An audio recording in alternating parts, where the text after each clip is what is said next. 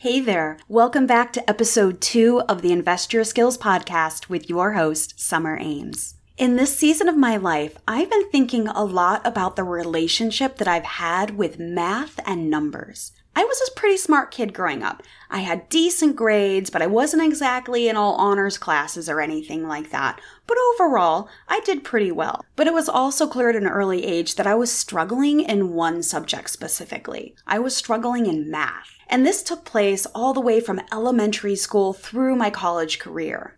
Like many households, my mom had an expectation for my GPA. She wanted me to have a 3.0, which means I needed to more often than not have all A's and B's. But there was one class that I was allowed to get a lower grade. I was allowed to get a C in math.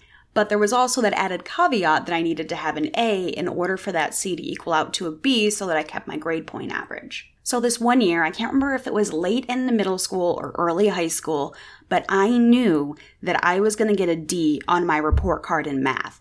And that happened to be the final report card of the year, which meant I was probably going to be grounded over summer vacation. So every single day when summer vacation started, and no, this is back when you got your grades in the mail the old-fashioned way, I would hear the mailman bring the mail and I would run down the stairs as fast as I could to check to see if my report card was there.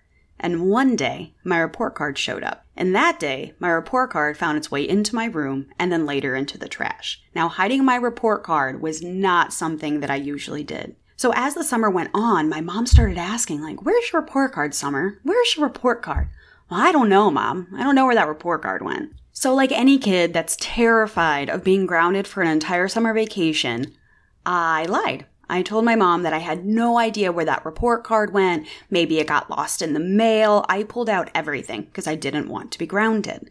Later on, my mom would go to admit that she figured out I probably hid my report card, and that if I actually went and hid my report card, which, like I said, was very uncharacteristic of me, it must mean my report card wasn't great, and at that point, she just really left it alone. In the following years, I knew I was struggling and I would try and get math tutors and I would spend so much time trying to do my math homework, but all it did was create an environment where I was frustrated all the time and felt like I couldn't succeed. And it turned into a bit of a self-fulfilling prophecy. Because even in college and getting up to college, every single time I had a math test, I was completely stressed out. It didn't matter that I had a tutor. It didn't matter how much I tried. It didn't matter how much I studied.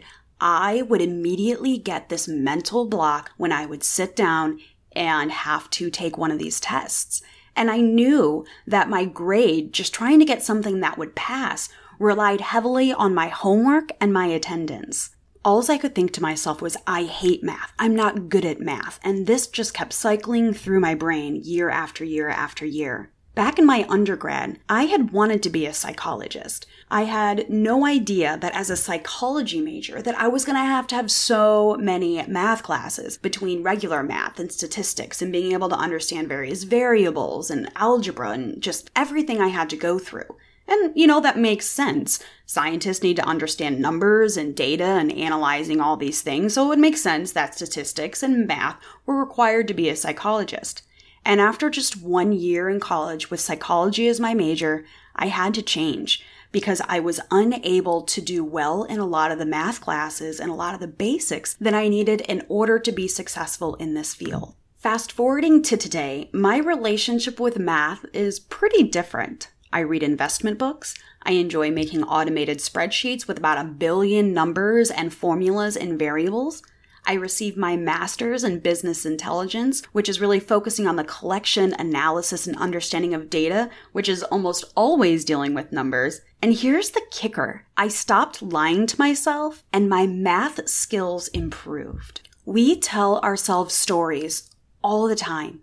We tell ourselves we aren't good at math, science, or reading. We tell ourselves that we're too fat or too thin or too pretty or not pretty enough. We tell ourselves that we can't take chances of trying new things because we may be bad at them or fail at them. We tell ourselves that we aren't worthy of success. We tell ourselves that we aren't able to obtain more wealth. I could go on and on telling you different stories that we tell ourselves every day. These stories that we tell ourselves often become self-fulfilling prophecies. Have you heard of the rule of 7? You have to hear something 7 times before our brains will consider taking action and or actually remembering and internalizing the information that we're taking in. Now think about something you consider yourself bad at.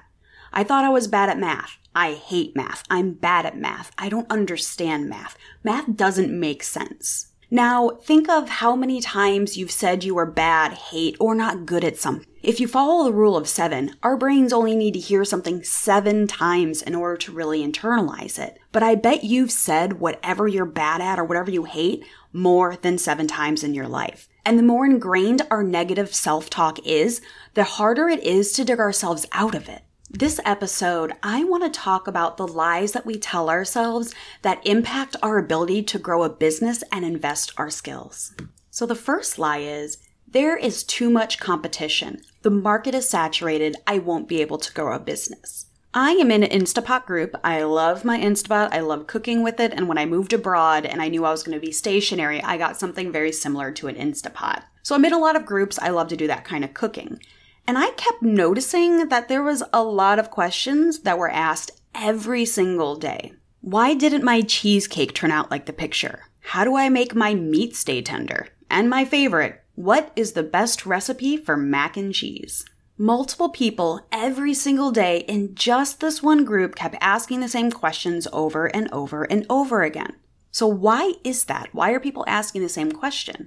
Because people are looking for answers that fit them. They want people to tell them specifically, not just search in a group, how to do different things.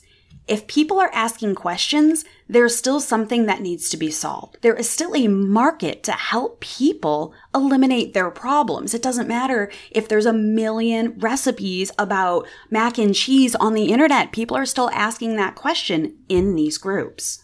If this is a lie that you know is holding you back, or a lie that's kind of been in the back of your mind where there's too much competition, I want you to know one thing. Don't fall for the trap. Instead of assuming the worst case scenario that there's too much competition and the market is too saturated, try something different. Be the person who helps those people who are seeking answers. It could be sharing your best macaroni and cheese recipe. Tomorrow, it could be selling an at-home cooking class or a meal subscription plan. You never know when you say no out of the gate what helping somebody else could turn into. So the second lie that I hear people tell themselves all the time that's holding them back is, there are already people doing it. My idea isn't original. Let me ask you this question. How many restaurants are in your city? I bet that you're going to find more than one of most types of restaurants, assuming you're not in like a super, super small city. You probably have a couple Italian restaurants. You probably have a couple Mexican restaurants. You probably have a couple burger places. If you're abroad, you might have different cafes. You might have different soup restaurants. Wherever you're at, you have a bajillion different restaurants. And a lot of times, these restaurants, especially if they're in similar cuisine, are going ahead and making very similar dishes. But each restaurant has its own flair, has their own style, has their own attitude. If I open up an Italian restaurant tomorrow and 2 months later it fails, it's not failing because it wasn't an original idea to open up an Italian restaurant. I probably wouldn't succeed because maybe my recipes weren't great, maybe my service wasn't on point, maybe I didn't market my business well enough in order to get people coming in. It's not because it's not original, it's because I didn't know how to market it and I didn't know how to make it successful in its own entity. Here is the truth. Your skill investment doesn't need to be the only one in the market. It needs to be useful to your specific audience and unique to your way of doing it, period.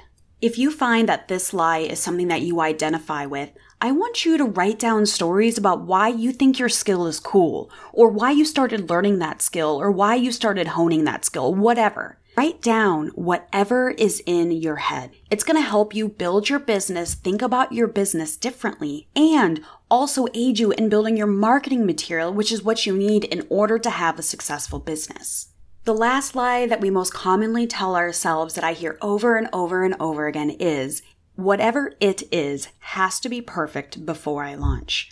I'm not sure when I picked up my perfectionist complex, but I have it and I have it hard. And one of the areas that I have this complex that's held me back a lot is really even just in this podcast or podcasting in general. This is the first episode that I am going almost completely off script. I wanted something a little more natural, a little more conversation, and something that showed more of my personality.